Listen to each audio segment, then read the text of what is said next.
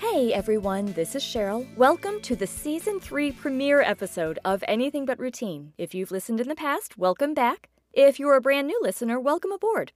So we are kicking off the new season with a story of a gentleman who, when I first heard about him, I knew that somehow, some way, I had to get him. I had to interview him and have him be a part of this podcast because he absolutely epitomizes what Anything But Routine is all about. So I reached out to him, and I was thrilled when he didn't even hesitate to say yes.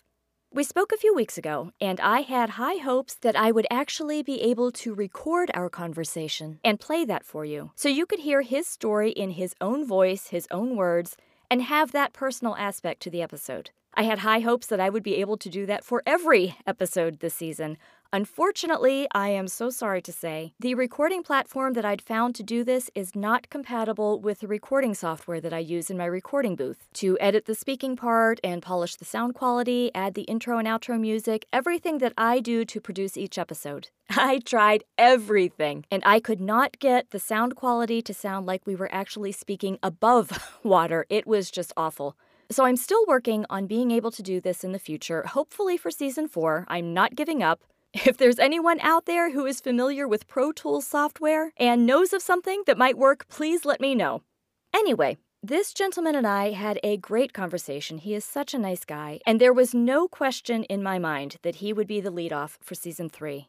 The category for today's episode is a new one. I actually had to create a new one because none of the categories that we've had in the past or that I have on my future category list fit with what you're going to hear about today. The new category is Because I Can, and this is for stories about people who do good deeds for others just because they can, for no other reason. Not expecting or even wanting anything in return, just because. And we need more people in the world like this. Today's episode spotlights John Potter.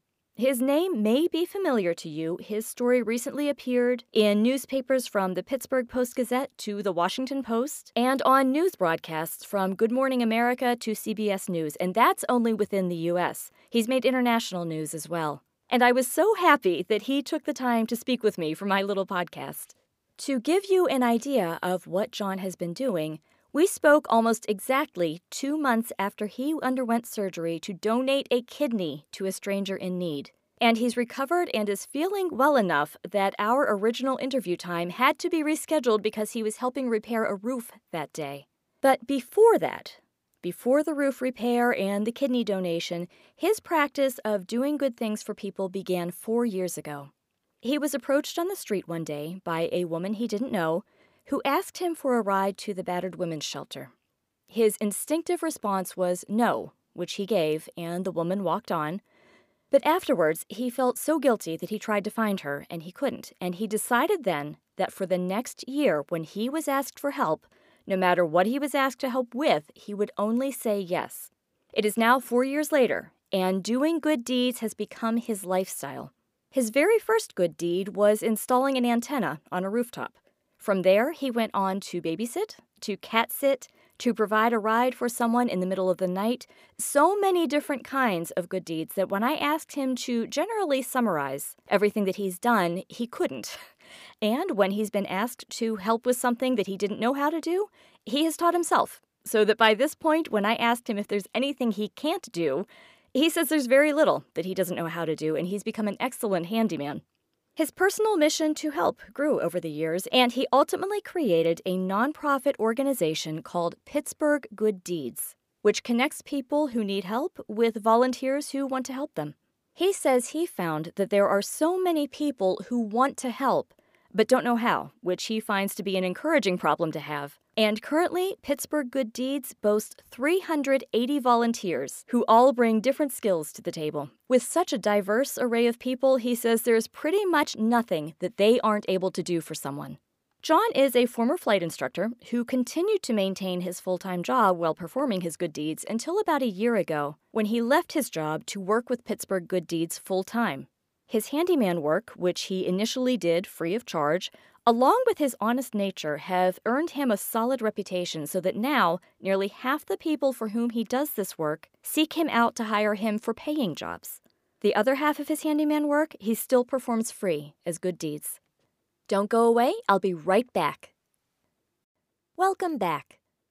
I asked him what he would say was the most difficult good deed he's done, and I laughed, and I suggested that the kidney donation would probably rank at the top of that list. But interestingly, he said no. The decision to donate the kidney was a tough one, but once he and his wife had committed to the idea, the process was actually relatively easy. He was back at home within 24 hours after the surgery, and his recovery went smoothly. And many of his good deeds are specific tasks and jobs that he goes and completes, and they're over. But he talked about a friend who is, currently going through a rough time in his life and is having trouble with it, and how John tries to be a good example and a mentor to him to help him get through it. It's an ongoing process that is personal to him, and he said it's the emotional investment in some of the things that he does to help people that is what he considers difficult sometimes. But it is also incredibly rewarding, as you can imagine. He told me about an older woman, a grandmother who babysat her grandkids in her home, and her home was in total disarray and disrepair. No one was helping her to get the house clean and ordered, and so John and a group of volunteers cleaned and vacuumed and moved furniture. John remembers this as being one of his favorite jobs because the woman was so nice, and while it was a basic job, it was a big job, one she couldn't do alone. And she contacted John afterwards to tell him how much what they had done for her meant to her, and how glad she was to know that there were people who cared. It's a sad commentary that when you hear about someone with such a good heart doing so much good work, you immediately think that someone somewhere is bound to take advantage of them, and I asked John if that has ever happened to his knowledge. And he said no. That if anything, his experience has been the opposite, and that he has realized that first impressions aren't always correct. He told me about a woman who had contacted him for help with her roof, and he and some volunteers arrived at a nice house, in a nice neighborhood, in a nice part of town, and he was suspicious that the woman might not be in such dire need of help after all. But she turned out to be an older woman, a widow, living on a fixed income, who was unable to keep up the house as she used to be able to do. He said he's sometimes quick to judge, and he has come to learn that oftentimes people who seem like they might not need help are the very people who do. Pittsburgh Good Deeds and the number of people who contact them for help has grown to the point where John says he is going all the time, even with such a large number of volunteers to pitch in and take on jobs themselves. He'd like to keep going as long as he can, and he will always do good deeds. But eventually, he believes he'll transition to more of a managerial role and coordinate everything that the organization takes on.